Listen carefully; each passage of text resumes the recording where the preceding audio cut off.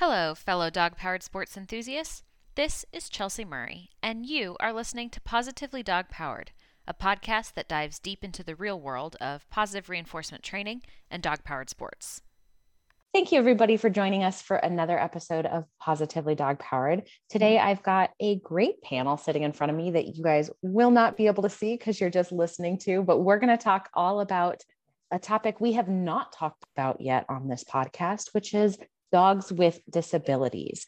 There's a lot of dogs out there that people share their lives with, and some of them might have some physical or mental limitations, but getting outside and enjoying the outdoors is still really important for these dogs. So we're going to talk a little bit about some of these limitations, some of the challenges that come along with them, as well as some of the ways that you can start to get out with your dog. So before we get started today, I'd like to go around and have my panel introduce themselves. Erin, would you like to get us started with that?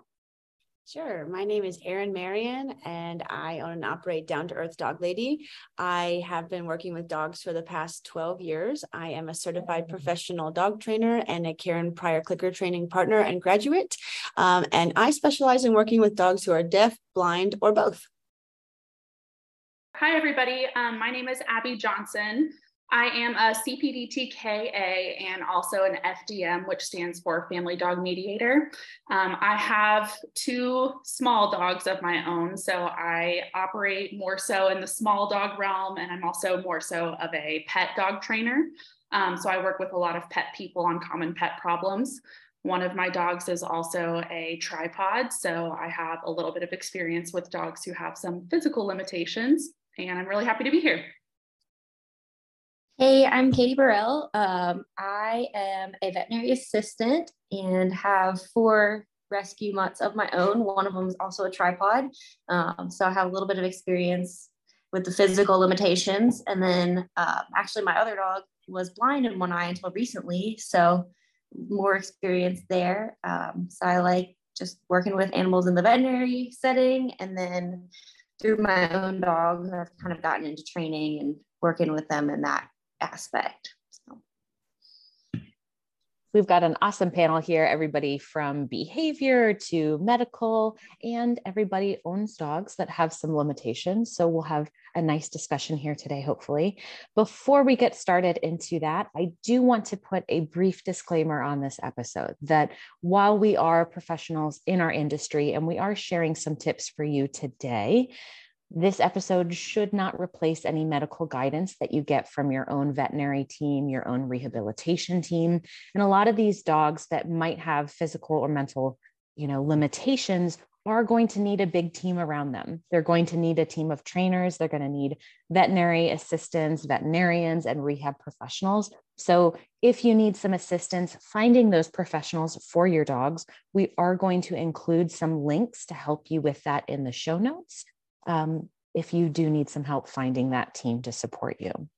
So as we get started today, I want to talk a little bit about some of the different disabilities that we might see in our dogs. And of course, this is not going to be extensive, but there are some things that we're going to talk a little bit about today based on the panel that we have with us. So Erin, why don't you get us started? Because I know that you work specifically with dogs that might have hearing impairments or visual impairments. Talk to us about kind of the range that can be included in that and some of the challenges that you might see with that. Yeah, so dogs can be born, it can be congenital from, they can be deaf and blind from simply bad breeding, neurological issues. Katie might even also be able to share some thoughts on this as well. Dogs can have ocular issues at any age. They can go blind as some is breed specific. Same with deafness. It could be due to accident. Again, they could be born into it. A lot of the clients that I see are what you call a double Merle, or back in the day, they used to be called a lethal white. And that's, a terrible term. I'm very glad that we changed that. And those are going to be your dogs who were born Merle to Merle. So I do see a lot of herding breeds, Great Danes, Dachshunds, Boxers, things like that in my repertoire. Or they could be born like my own dog, Clark, who is, he's a rough coat collie. He's he's a sable. And so he was just simply born without eyes, because that line, my guess, and again, like Chelsea proclaimed, this isn't anything medical, but my guess is just because of the breed, the standards is to have almond shaped small eyes. And over time they want, I'm guessing you could even just breed it out, really, if not done well enough. So I also have a double Merle. So my dog Darla is fully blind and partially deaf. She can hear a little bit more out of one ear and none out of the other. And that was, again, from a Merle to Merle accidental breeding.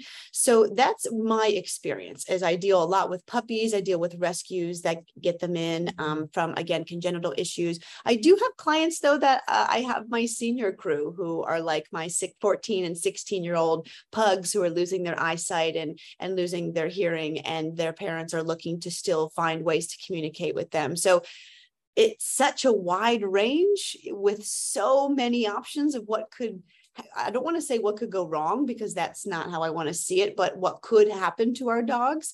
And it's always important to just prepare if you're heading in that direction, and not wait till your dog does go fully deaf or blind.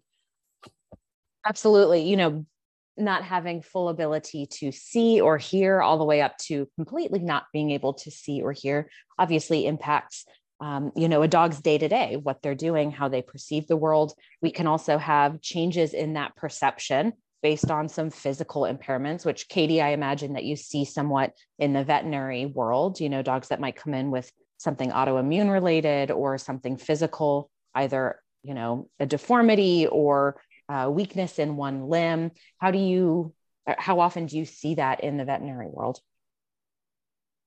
Yeah, so we definitely see it pretty often.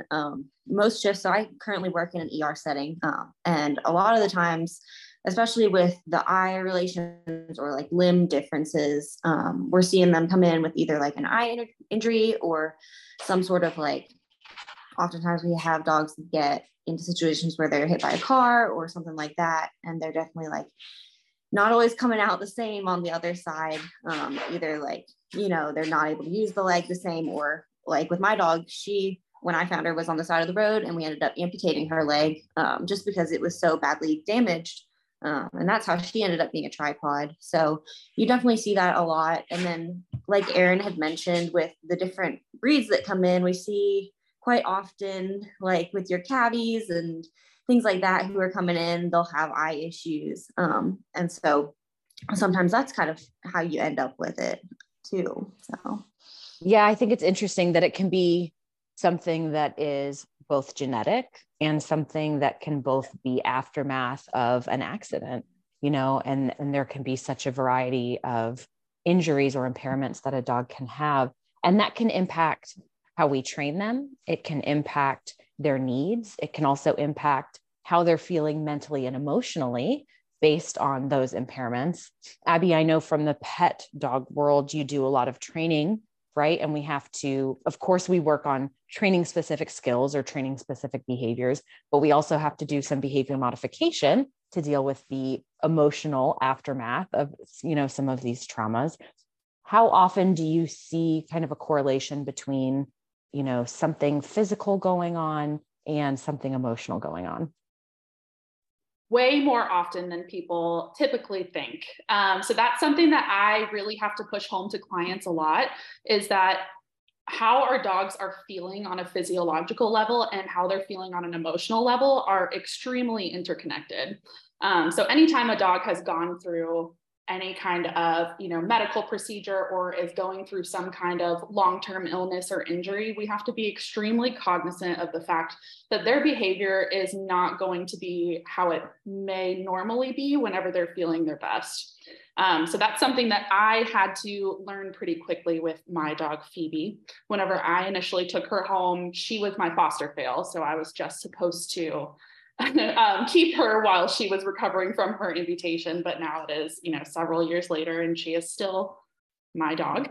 And so with her, I really found that experience to be extremely enlightening whenever I experienced it firsthand, right? So I took her home initially, and I thought to myself, you know, this is such a lovely, wonderful, quiet little calm dog while she was recovering. A few days came into it, she started to feel a little more comfortable with me. And all of a sudden I realized she's actually a fearful, reactive, emotional mess, basically, that we're still working on today. She's a million times better, but there's always some lasting effects with that.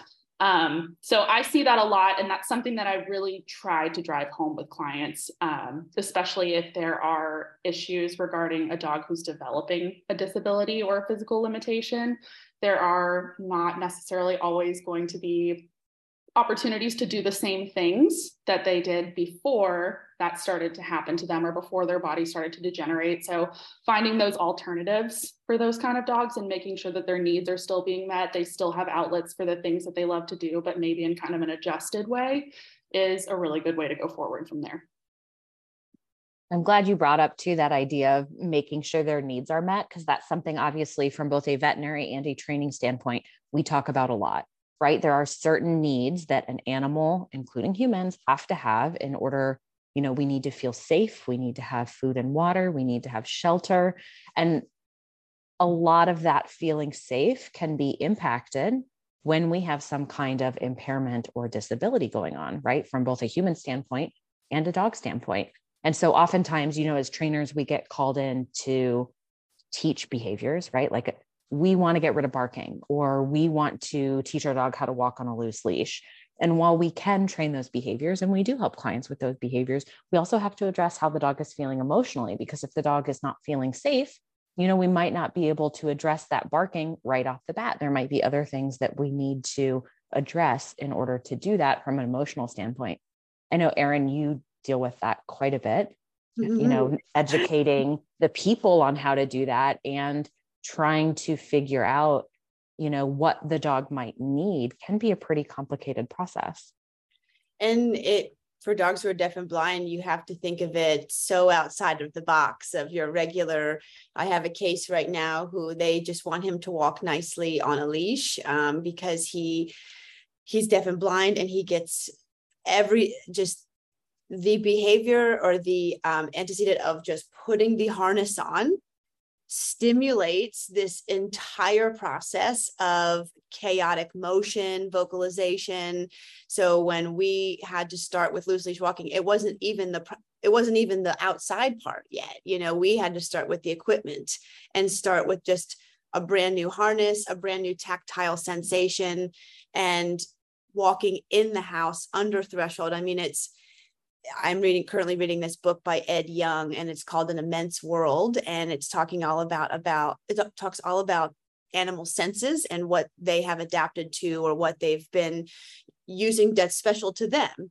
And he jokes that we're just a bunch of giant chemical sacks, and everything around us is just a giant chemical sack for our dog to just investigate. And for deaf and blind dogs, that is so much of their communication and their way to process their environment, that to walk nicely on a loose leash for a deaf and blind dog can sometimes seem so difficult for the owner. But if we see it or the guardian, if we see it from the deaf and blind dog's point of view, they're just like living life and enjoying it, So it's really interesting how you really do have to think of all the other senses and all of the other things outside of your personal world to be able to understand what they could be going through or processing. I think on top of that too, being able to really clearly read dog body language and being really mindful about your power of observation, right? Because I think oftentimes if we have certain expectations, and those expectations might be based on other dogs we've had in our past, right? How we've trained other dogs or worked with other dogs, even if we had another dog with a disability, we can kind of set this expectation in our mind of our dog should be doing X, Y, and Z, or should be able to do X, Y, and Z. I think sometimes that can get in our way in training because we're putting pressure on a dog, right? And we're not looking at that individual dog and really making sure that our training plan is customized for that individual dog and that individual need. Or even the opposite of feeling a lot in the beginning. I have a lot of clients that feel so bad for their dog. It engulfs their entire livelihood to the point where it hinders the dog's ability to learn. Maybe thinking that, oh, this poor dog or this dog has this problem. It can't do all of those other things, which obviously as trainers and vet techs, like we know that not to be the case, but oftentimes if that's their first experience with a dog like that, they might not understand that. Exactly. I know, Abby, you are big time into advocating for small dogs and including your tripod in terms of making sure that people understand just because they might have, this disability or they might be small doesn't mean they aren't really dogs. Talk to us a little bit about some of those kind of misconceptions that people might have. Yep, absolutely. Going off of what Erin said, I really resonated with that, especially just with my own personal dog, Phoebe. Because a lot of times people don't actually, because she's so close to the ground, they don't actually notice that she's a tripod until we've been standing there talking for 5 minutes. And then they look down and they go, oh my gosh, right? So at first it was no problem. She's just a regular everyday dog. You're like, oh, she's cute, whatever. And then they notice that she's a tripod and all of a sudden the whole conversation and the whole demeanor changes and they feel so bad for her. And they're like, this is just the worst thing that could have ever happened to her, losing this leg. And it's always funny to me because it's such a non-issue in our day-to-day life that like, I forget that she's different all the time. And so I'm always surprised. And I always think it's kind of funny whenever people are so taken aback by it. Because for the most part, Phoebe does everything that any other dog of any size and any other dog with all 4 of their legs does. Only things that I do differently is I just make sure that her exercise is a little bit more low impact and I use some more like proactive care methods. But other than that, she goes hiking with me. We do a whole lot of off-leash time in the woods whenever we can find a nice, safe area to do so.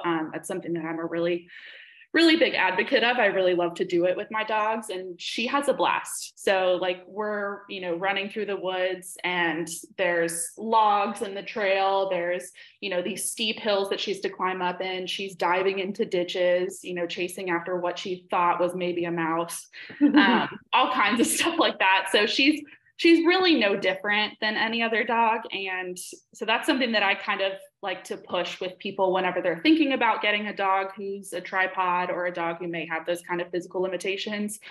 Your dog probably isn't as sad about their circumstances as we are. It's probably a lot more sad to look at them than it is to actually live their life. Most dogs, whenever they are, waking up from an amputation surgery or they have a big drastic change in their physical abilities that they can do, as long as you provide them safe, appropriate outlets, they don't really notice a huge difference and they kind of just pick up and carry on. So it's something that I like to drive home with people a lot. Still treat them like a dog, still make sure that they have opportunities to do dog things, whether they're small and 3-legged or they're 100 pounds and have all 4 of their legs. I know that, I think that was interesting when you said that a lot of times people don't notice that she's a tripod because she's lower to the ground, and then you're surprised maybe by some of the comments that people make and how they might be sad. And you're like, oh, well, it doesn't impact her. Like, we really don't have to change much. And I think that's interesting because it's like, that's a piece of information about your dog that you have obviously experienced and taken a lot of time to digest, right? Like sometimes changes like that, she came to you like that. And that was part of her. Right. But for some people, they might have an accident or a slow developing disability where it might not be who their dog is right off the bat. And, getting that news and then having to adjust expectations to that news can be hard. By the time we as trainers see them, they likely have already done some processing. But I imagine from a veterinary standpoint, having to relay that information or having to be a part of that diagnosis and then communication with the client can be challenging. Do you find, Katie, that people are shocked or sad or, how do you generally navigate those conversations with people? Yeah, those conversations can definitely be really difficult, especially when it comes to those that are, either the traumatic injuries, especially, or even if people come in, they're like, my dog's been kind of off, we can't figure out what's going on. And then, you run all these tests and you find like, hey, your dog has this issue and like say diabetes, and it's causing them to have glaucoma or something along those lines. And then sometimes dogs end up losing their eyes from that. So it's definitely a difficult conversation to have, and you definitely have to be careful in how you're communicating with them, because there is that that loss and that sadness that comes with it. And I know, like, for me personally with my dog, she was not visually impaired as far as I could tell when I first adopted her, and then we had started agility training and just kind of progressing through that. I started noticing things were off, and eventually, like, we discovered that she had a cataract that was developing very quickly in one of her eyes. And so it was kind of just, at one point I was like, well, do we even continue agility training? Because it got, really frustrating to kind of figure out how to go about navigating these obstacles, and communicating with her, because she would get frustrated that she couldn't see me on one side. And then it was a whole thing. But getting back to like the main question of it, it definitely, you see that disappointment almost in owners when you're having that conversation with them. But I think one of my kind of favorite parts about my job now is that I do have this experience with these dogs, but I also have the experience of seeing them through that and seeing them, just blossom and flourish after, figuring out new ways to work with them and continue to teach them the sports they love, or, hiking or anything like that. So I think it's helpful that I'm able to give a little bit of hope from my own personal experience with it to some owners. So yeah. Yeah, I think that, being able to see them blossom from that can be really special, right? Whether that's your personal dogs or then seeing those dogs come back, a year later for their wellness exam or something like that, and be able to see, oh, hey, they're doing great, and the owner's demeanor can change. When we look at our dogs blossoming, right, and we look at them really living their life to the fullest, that involves a variety of things, from meeting their needs physically with training and sports and exercise, and also mentally with enrichment. And we don't often talk about enrichment on this podcast, but I'd love to dive into that, because I think that there are some differences, right? And even in our dog powered sports, when we're taking dogs out to canny hike and go bike joring and run canicross, obviously that can be a form of enrichment for the dogs that really love it and really thrive from it. But even off the trail, and certainly for decompression and in our off season, it's important for us to look at enrichment and look at other options that we have to help our dogs find normal dog behaviors, right? But appropriate outlets for them, and find things for them to do. So as you're taking your own dogs out or taking clients' dogs out, talk to me about some of the enrichment that you find that dogs with certain disabilities might really enjoy, or maybe some changes that you make to your regular routine to fit each of those dogs. So for me, one of the things that helped with excessive barking, something that can happen with deaf and blind dogs is they can easily turn to compulsive behaviors to share or to show emotion or to show frustration. And so I built a sensory garden in my backyard. And so I took my backyard and I put like a sandbox in there. And then in the summertime, I put multiple kiddie pools. I collect all the sticks in one area. I have some jumps that I've taught my blind dogs, like where they are. And I've hung some toys from the trees, so if they run into them, they can jump up and get them. And it made a world of difference. I think the biggest thing that people, at least I'm speaking for deaf and blind dogs, and specifically deaf blind dogs, I think people just think, well, I guess you could say this about any dog, that if you have some big backyard, that's Disneyland, right? Like that's all you need. And so it is true that some deaf and blind dogs have a hard time adjusting in new environments. So to take a deaf and blind dog right into the woods might actually be a little too overstimulating. So creating situations in your backyard that you can mimic, like creating a fake log situation that you can get them used to jumping over before you actually go into the woods and ask them to jump over a log can be really helpful. And that's what's really brought in my two special needs pets, really has helped blossom their confidence when it comes to jumping over things, walking over things, digging, releasing some of that out, some of those outlets and those zoomies in the sand and in the water. And to see them just like jump in it and get the zoomies and run around it could make your whole day, you know. Quick question on that. With those things like obstacles that they might encounter, are those behaviors that you let them experience in that environment so it becomes normal? Or do you ever put those behaviors on cue so that you could then communicate with your dogs when you're out? Both. So I think it's important, if you have a blind dog, a fully blind dog, they should have some type of warning cue that they're going to run into something. So for me, I go, whoop, whoop, whoop, whoop. But that's because I just naturally would be like, oh God, you know, so that's what just it turned into. But it's this whole assortment of things. It's for me to establish in a controlled environment, you're pretty much going to run into something, to get used to lifting their legs. Katie, I don't know if you've noticed this quite yet with your dogs, but a lot of blind dogs lift their legs a little bit higher in anticipation that they're going to have to step over something. And that's good. You want them to kind of do that. So to get used to the feeling, yes. And then to teach like an over or like an up. If you have a blind dog specifically for vocal cues, but if same with Darla, I mean, I have an up and a paws up and a wait.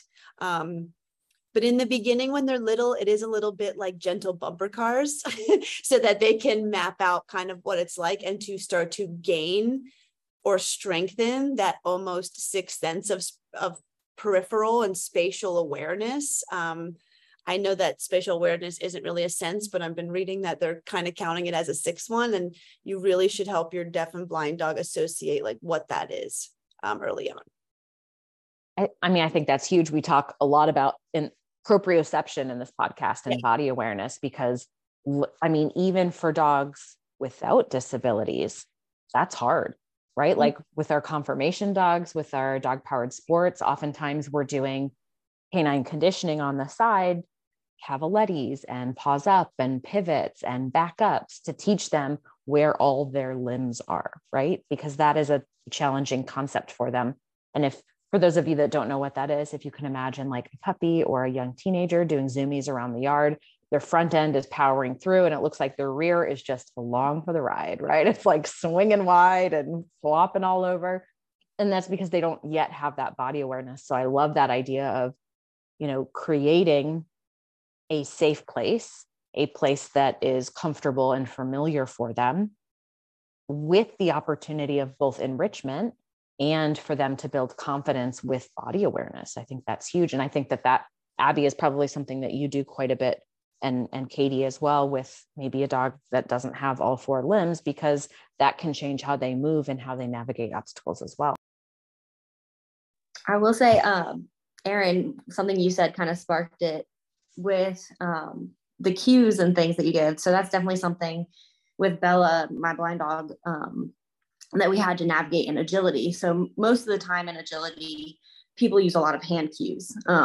And that's what we started with, but she just was not getting it. So she would like miss it depending on which side of her I was on.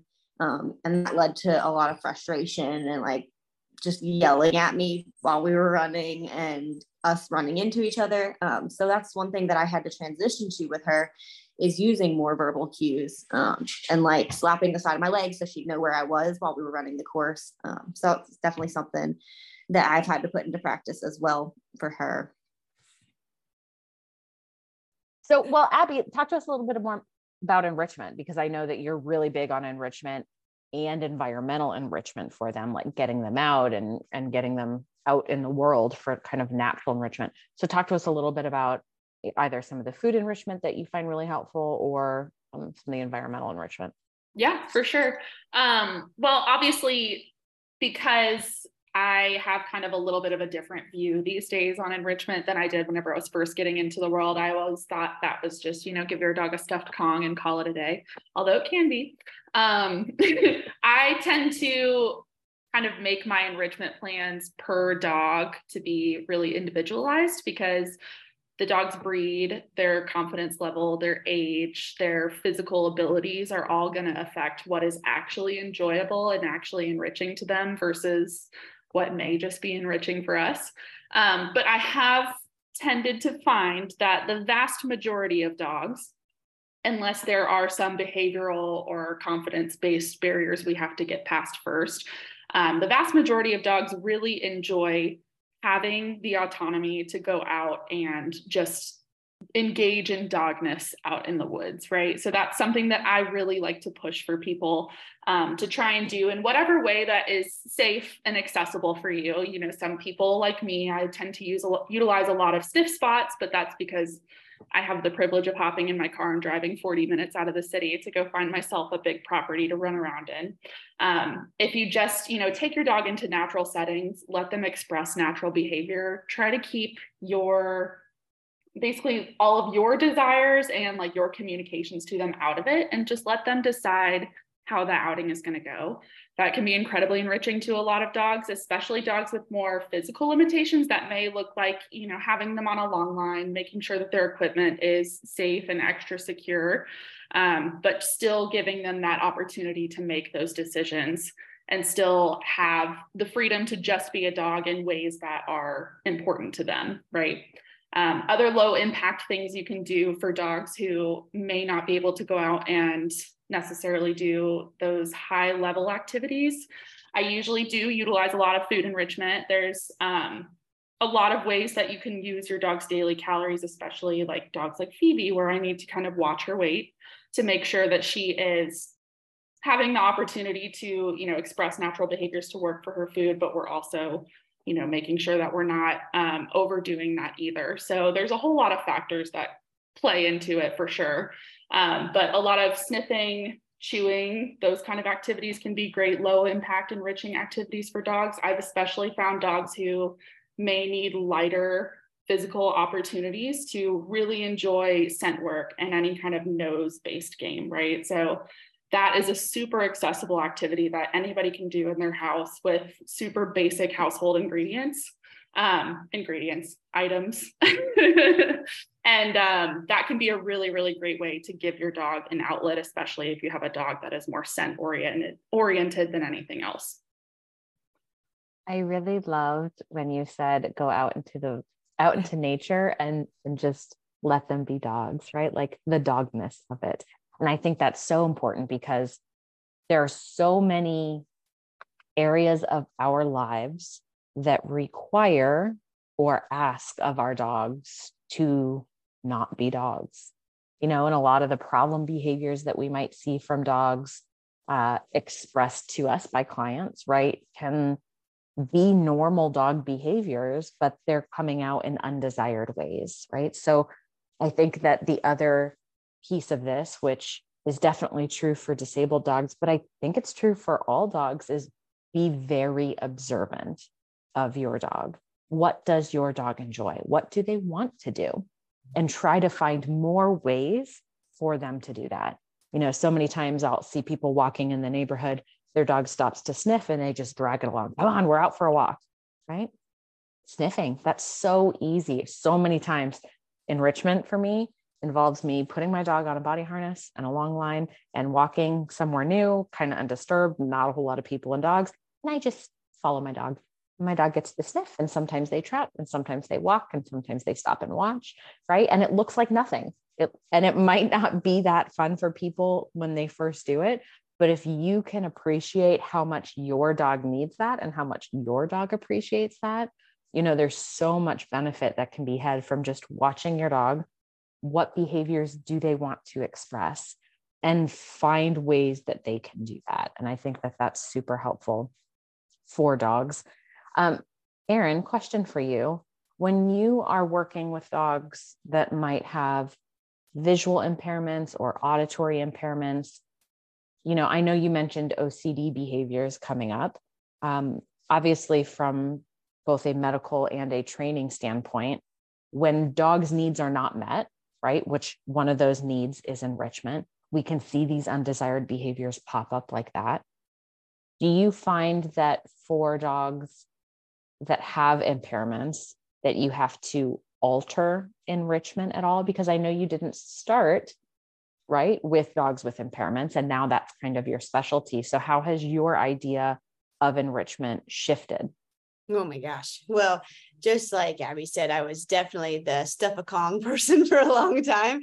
And I mean, a snuffle pad didn't even exist when I started training dogs. I mean, I'm still fairly young, I'd like to think. But, I went to KPA 11 years ago, and I graduated 11 and I had a terrier that a snuffle pad would have been awesome. Like if I could have just gone on Amazon didn't exist either, but it's interesting though. I think having Darla and having dogs with disabilities has totally changed how much I value enrichment and how much I took it for granted before. A walk in the woods with my dog was just bonding time. I didn't think of it as enrichment at the time. It was just something we did when I was in college and I had my dogs. But now it's like, it's one of those things that I teach all of my clients and myself, when you have a dog, especially who can't see or hear, you kind of have to bring the world into them before that you take them out into the world, because they have so much information fitting through very narrow pipes, literally, that I have learned from my dog hiking business before this specialty of how to bring that in, and to maybe, instead of, if you have a dog that gets so frantic on leash and actually gets so overstimulated outside, maybe you can do find it games in the living room first. Maybe you can incorporate a shoebox with dirt in it to find the treat. You can use oils and scents and things to really help also blossom your dog's confidence. But the short answer is I took it for granted before. I thought it was just everyday life of things we did with our dog. And now we just need to do more of it. But with these types of dogs, you really have to, just like Abby said, I really resonated, is it's the individual dog. What do they need? And a lot of the times, I will say in the very beginning, deaf and blind dogs cannot handle just going on a woodsy hike. It would be way too overstimulating. You have to teach them the skills and get them used to the scent first. When I did have my dog hiking business, real quick, I did have a deaf and blind puppy that just wouldn't walk. It was too much. Like everything was too overstimulating. So we did a wagon for a while, like those little gardening wagons. And we would pull him in the woods on the wagon, and he would just lay there and he would keep his nose up.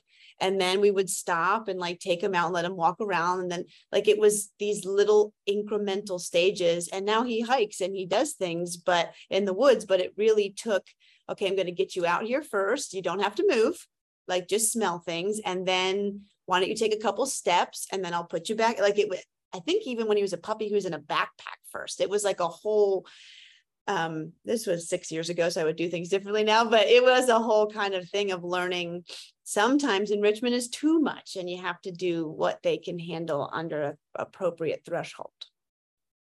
And I think that gradual, that idea of splitting things down into small little steps and going, okay, what's the smallest little piece that I can introduce you to?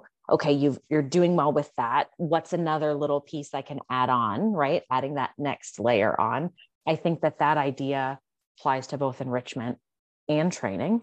And when we think about kind of our adventure sports or our dog-powered sports, there are kind of layers of that too. Our true dog-powered sports start with, our canny hiking and canicross, our scooter and bike jor up to rig and sled, right? And those are all kind of intense. But I think if we're really honest, we can look at little steps in front of that too, right? We can look at simply walking with our dog, allowing them an outlet to pull when they want to, going on long line walks. So when you are taking your dogs out, what are some of those kind of gradual steps that, people could be thinking about if their dog has a disability? How can we take it really slow and be safe and start off with those small baby steps to see how our dog is adjusting both physically and to this idea of adventuring as we start to kind of ramp up potentially into our dog powered sports? Yeah, I think for me personally, with my experience with my tripod, at least, she was pretty young when I found her. And our very first, like what we started with is my sister likes to go climbing. So what we first did was we just hung out at the base of the rocks where she was climbing. And that was like her first experience into the outdoors and like just starting to work up towards stuff. And then from there, we just started going on like short little walks in our neighborhood, working up to like hikes. And then eventually we got into canicrossing. But those all just started with like, letting her wear a harness and just kind of following her wherever she went, going at her pace, just kind of as she built those muscles, because she only has 3 legs now. And then eventually, once we'd done that for a long time, then I hooked her up to the bike, and we went at her pace. But she just like took onto it and started pulling, and just, it was something she loved. But it definitely took, starting at, let's just wear a harness and sit around and do nothing, to just letting her like sniff and then working our way up slowly. So it's definitely a process, I think, for getting them there. But most importantly, just kind of going at their pace. Yeah, I think absolutely listening to the individual dog, right? Letting them set the pace. Because again, if we have these big goals in mind or these big ideas of what we want to accomplish, sometimes we can be so eager to get out there and do the thing that we kind of forget, what is my dog mentally ready for? What are they physically ready for? Can they handle the equipment? Can they handle the environments? Some dogs need time to just adjust to the environments. And then if we're talking about physical impairments, right? Like, are they physically ready for this speed or this distance or these obstacles on the trails? There's so many different things that we kind of have to layer in order to get them out and about. And then of course, different sizes of dogs, right? Like our little training program might look bigger than if we had a dog that was a Great Dane. And age obviously can impact it too. Abby, I know that you get out and go hiking quite a bit with your dogs. Talk to us a little bit about, did you notice a difference between your tripod and your other dog that does have 4 legs? Like, was there a difference in their ability to get out and do all those things? To be totally honest, not really. The good thing about mine is that she's missing her hind leg.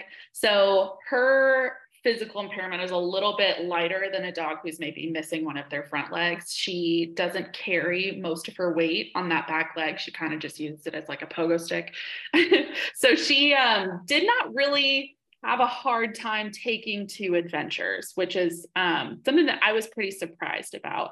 A lot of her issues that we kind of had to work through for her to be able to go on more populated trails and more, bigger hiking adventures was more so her behavioral issues. So we do a lot of skills that are helpful whenever we're kind of in a pickle on the trail, right? So she's gotten really, really good at skills that seem really straightforward and like a dog wouldn't need to be trained. But whenever you have a dog who struggles with those kind of issues, we, step off to the side and she learns how to eat a treat scatter in the leaves on the side of the trail as somebody passes by.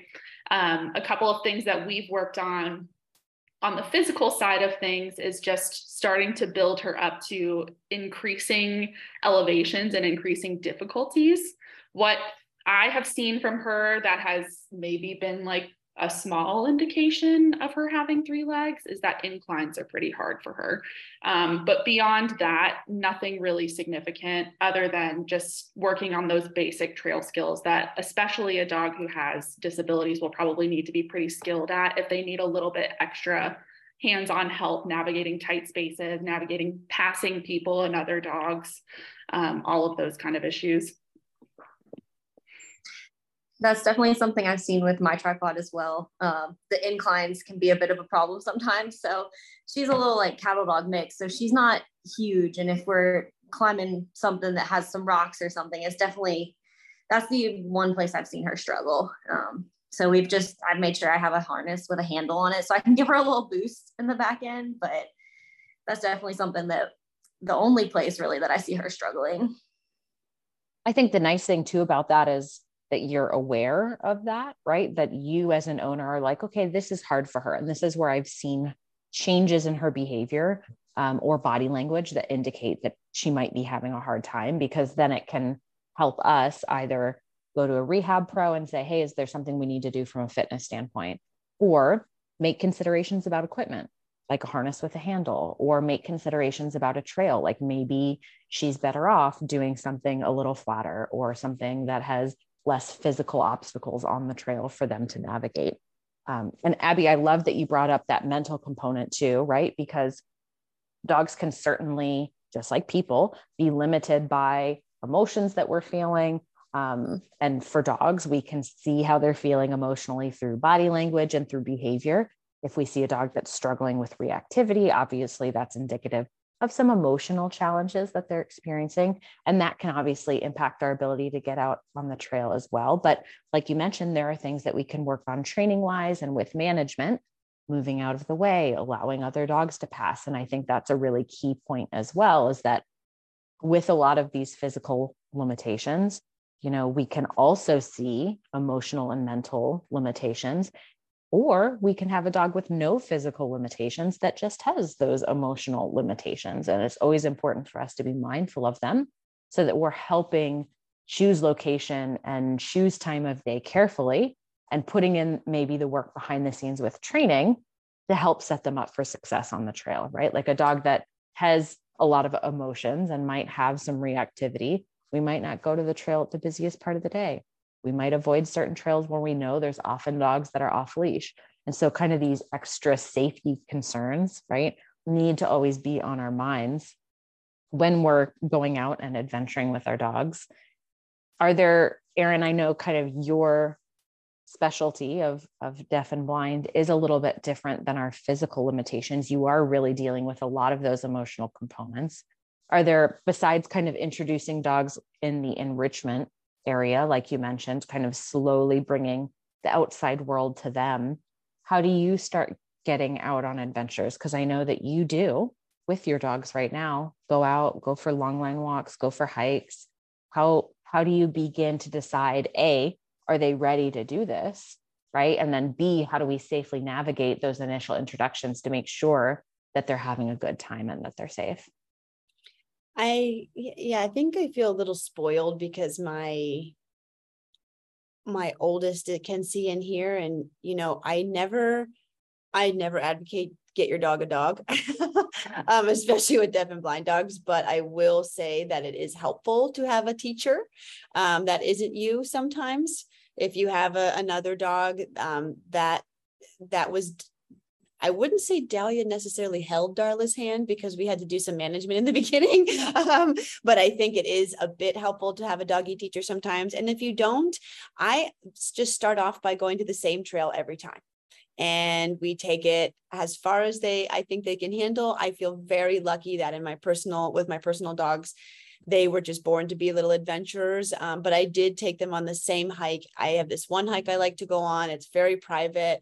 I know it, I know it like the back of my hand. And I was able to kind of see what can you handle? Because throughout the hike, it's really neat. It's a wooded part and then it's a big open field. So that can be two different things for a deaf and blind dog. When you think of woods, you have to go over logs, not run into trees. If there's animal poop that they go right to, and then the open field is kind of like when horses are in a big open field. I mean, it can just be so much, especially if the wind is going, that they might just run off because they're following whatever scent, that they're catching. So being able to take your dog into elements in which you can kind of observe, can you handle this, can you not, and then being able to kind of have an exit strategy is my first go-to. Is again, like we keep kind of saying, this theme of these small steps, and then whatever in these beginning kind of test runs I'm noticing, okay, let's work on that at home. Let's make sure you can confidently walk over this log. Let's make sure. And just like Katie said, all my dogs will wear harnesses that have handles on them in case they need help. But the biggest thing that I keep going back to is just those small steps, and those same, repeat those smells if you can. Find that trail if you have a deaf and blind dog.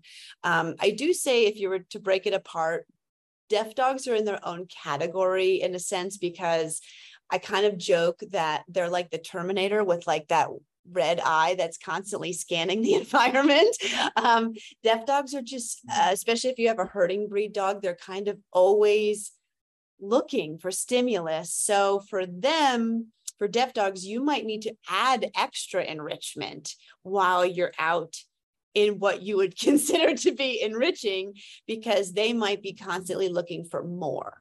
So you might have to do find it or enrichment stations or things like that to be able to keep the environment still interesting. That's the one thing I've noticed, at least with deaf dogs. I love that comment about going to the same trail and having things be predictable, because oftentimes if I'm thinking of my puppy right now, for her, novelty is the best thing, right? Like if she doesn't even have to do anything, but if she can just go somewhere and like watch new things and smell new things, that's her favorite thing, right? That makes her happy. That is enriching for her. But for a dog that might have some disabilities or some impairments, that could be really overwhelming, right? So finding a safe place that they can go to and build comfort, just like they can go in the backyard and build comfort, right? It's the same kinds of smells, the same kinds of obstacles. I love that idea of kind of using that to help boost confidence and make sure that your outings are safe, because I think that applies to a wide range of things too, right? Like if we're talking about dogs that might have physical disabilities, if you're working, with a rehab pro and your vet team on building a fitness plan for them, what a great way to gauge how they're doing. Because you can say, okay, last week my dog started to have trouble here, right? But hey, this week we got a lot further and look how great that went, right? So I think that's kind of a nice way too for you to rule out some of the potentials as you can start to narrow in and say, this is working or this isn't working. And I know that patterns and things that are predictable and comforting also go really well with our emotional side of our dogs that have impairments. Like our dogs that are reactive do really well with pattern games, right? They do really well with building reliable cues that they know they're comfortable with, and that can help them. Abby, I see you nodding your head here. You want to chime in on emotions and those patterns? Yes, definitely. I'm just resonating with you because that's pretty much how I navigate the world with my dog. She is a lot more complicated than she seems on the surface. So that's really where most of our struggles come from, is on an emotional and training level, more so than her, physical missing leg. And so that's something that I've found to be the most successful with her, because probably for the rest of her life, she's getting a little bit up there. She's going to need some kind of behavioral support. She's not a, straightforward reactivity case where you teach her that the dog walking by isn't going to hurt her and then she can go on with the rest of her life, right? So she's got some various different kind of emotional issues at play, and just making her life predictable has been the most successful way to help her with that. Especially whenever we're out and about in the world. A lot of things that a lot of people with, very easily trainable dogs might take for granted, we have to work on a little bit harder. So even things that are as simple as I teach her a get it cue instead of handing treats directly to her mouth. And that's a great way for me to toss treats and keep walking with her whenever we're passing by something that she's struggling with. And getting her to the point where, she can be, this actually happened to us this morning, walking past a yard that I did not know had several dogs in it until it was too late. And so, she is mid-reaction. The dogs on the other side of the fence are mid-reaction. And the fact that I could say to her at that point, get it, and she snapped out of it and was immediately searching for the treat to catch on the ground is so not impressive on the outside, right, looking in. But for a dog like her, that is an extremely big deal. The fact that I said it one time and she didn't need any other help. She said, I know what to do now, right? Because those are things that we are really consistent in. Anytime we need to move past a dog or past a trigger, we're going to use these really specific behaviors or treat delivery tactics that are going to help her, right? So that's something that a lot of people may take for granted, but if you have a dog like Phoebe, it's a really, really great thing to have. And so, yeah, anytime that you can make situations predictable for dogs, again, I mean, we've said this several times now about making sure that things are in small pieces and building up, but also making sure that things are predictable. So not just necessarily being like, well, I wonder what happens if I try this, and I wonder what happens when I try this, right? Going into situations with a plan on the human end and making sure to follow that consistent process every time something happens will help your dog learn how to just kind of take a breath, take a back seat, and, you know, follow the predictable pattern that they know will get them through the sticky situation. Well, and to just gently piggyback off that, I love that, because with blind dogs, Katie, I don't know if you feel this way. Sometimes when you're in the woods, blind dogs will be thoroughly enjoying themselves. And all it takes is one person's voice in the distance for them to just be like, oh, you know what? Reaction. So sometimes I will straight up be in the woods like, hey, how you doing? And I'll just like fake talk to people so that random sound out of nowhere doesn't just all of a sudden cause this reaction, and I can kind of prep my voice. And even if nobody talks back, at least my dog can kind of hear the attempt of, okay, is something going on? Am I safe? I at least know with my adolescent dog Clark right now, I have to fake talk a lot. And but it helps, because by the time, if I see that person in the distance on the trail, I'm going to prep myself because then by the time they're really close to me, I've had he's heard some talking, he's heard things go on. So it's not such a startling situation. Yeah, that's definitely been one of our biggest struggles with hiking. Because when we first started hiking together, you know, she still had most of her vision. But then as it progressed to where she was losing more of it, it was definitely like, whenever we'd hear something off, like that immediately sets her off. And so for me, what I've been doing with her at least is just doing like management with it, like either doing like food scatters or that kind of stuff in the leaves, just to give her brain something to do, so that, you know, hey, I'm getting this yummy food and I'm enriched while these people are going by. It's not so bad. So that's definitely, yes, 100% relate to that. That's been one of the big things when we're hiking that we've had to figure out kind of a plan to manage. I feel like they have like supersonic hearing sometimes, you know, it's yes. Well, and it's weird because, you know, like she's not an aggressive dog at all, but she definitely becomes so fearful when she hears those voices and just immediately like drops into growling and that kind of stuff. And like, I know personally like that she would never act on those feelings, but she just gets so panicked about what she can't see, but what she knows is approaching her. That just finding a way to help her, you know, process those emotions has been huge for her.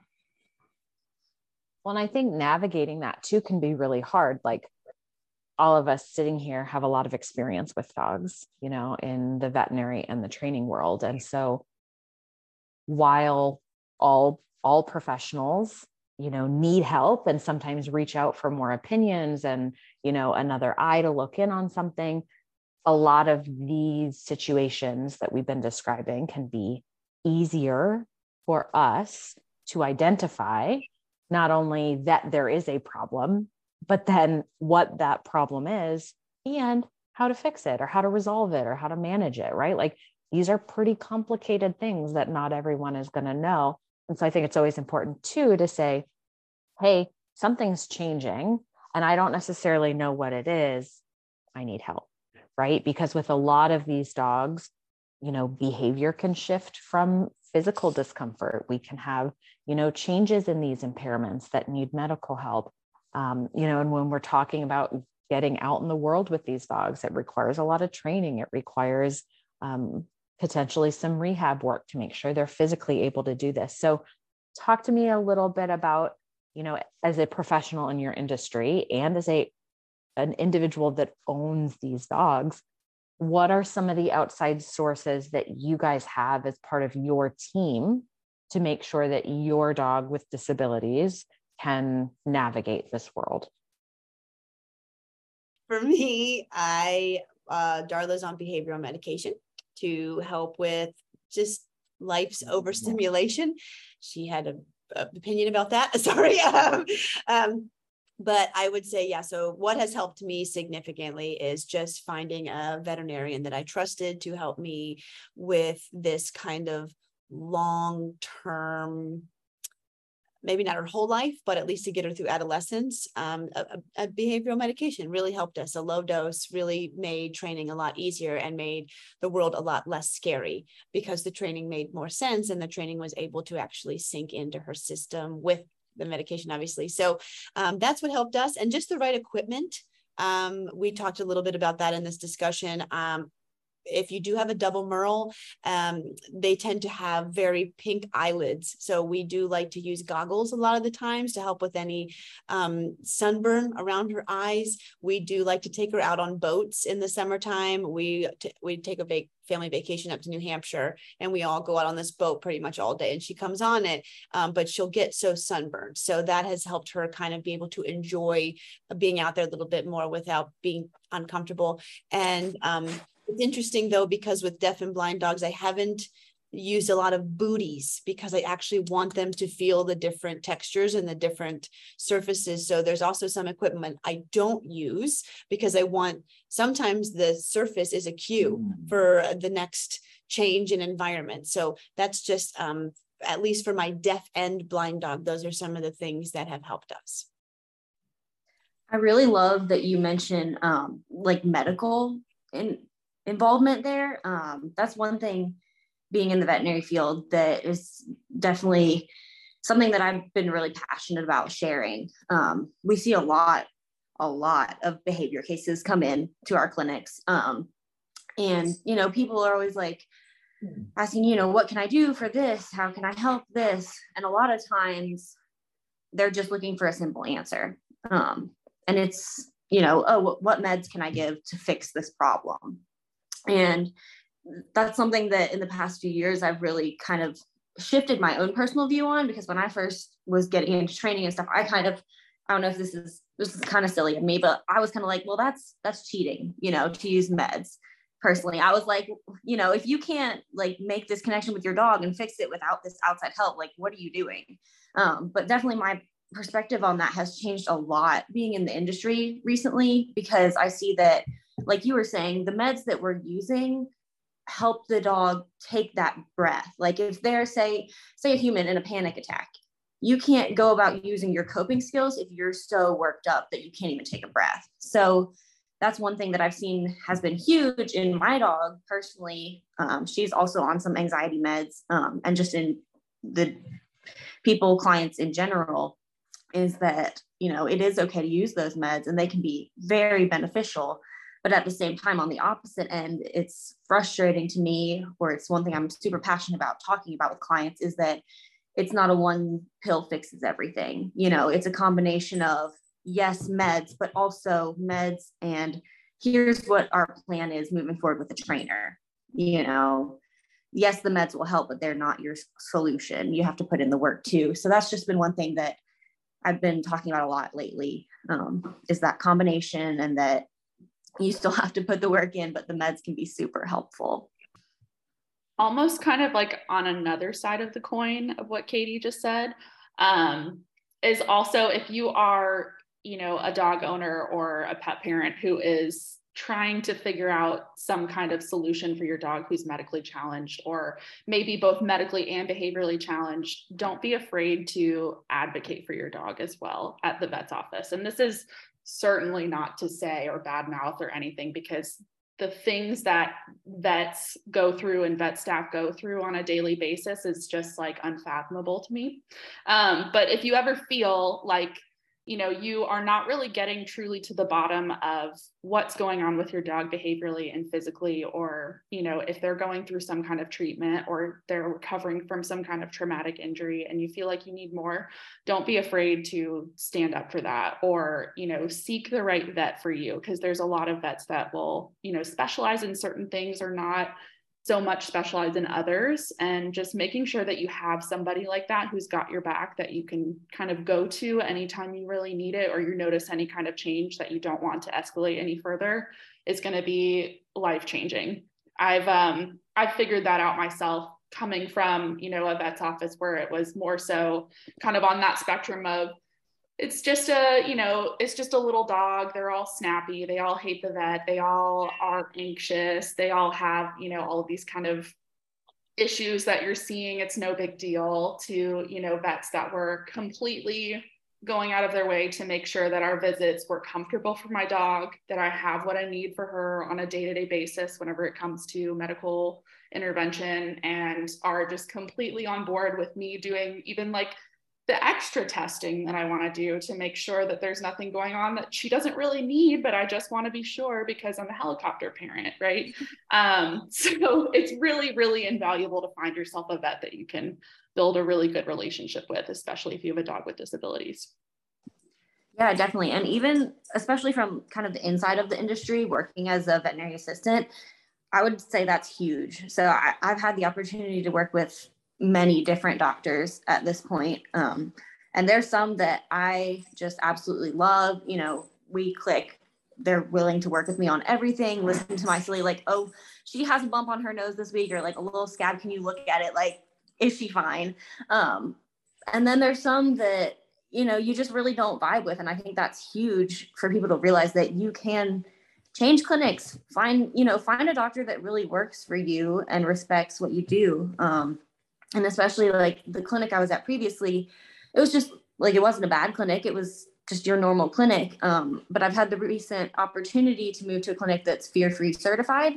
And so that's been like a huge change, just seeing like the difference in how this clinic does things and how this clinic does things, and like working with the dogs more in a way that fits them best. Like, it's not saying, oh, we do things completely differently. Like, medically, things are pretty much the same. You accomplish the same goals, but hey, maybe we could like send home a baggie to collect poop instead of like, just bothering the dog for it in a way that's, maybe freaks them out. So like, it's been neat to see that there are different ways to go about getting the same answer, and kind of have more of a respect for working with the dog's like feelings and emotions than just being like, all right, well, we're going to get it done because we have to get it done, So I think that's huge too, because with our dogs with disabilities, they're probably going to need more frequent visits than a dog that does not have anything underlying, that, goes in maybe every 6 months to a year, right? These dogs are probably going to need more frequent visits, not only from your veterinary team, but from other specialists and other industry professionals. So finding somebody that you vibe with, right, that you can communicate, that listens to you, is really important. And somebody who takes that time with you, because you don't want your dog building those negative associations that could form from a visit that is stressful or rushed. So obviously finding a good veterinary professional, a good veterinary team to back you up, maybe even a veterinary behaviorist, depending on what is local to you.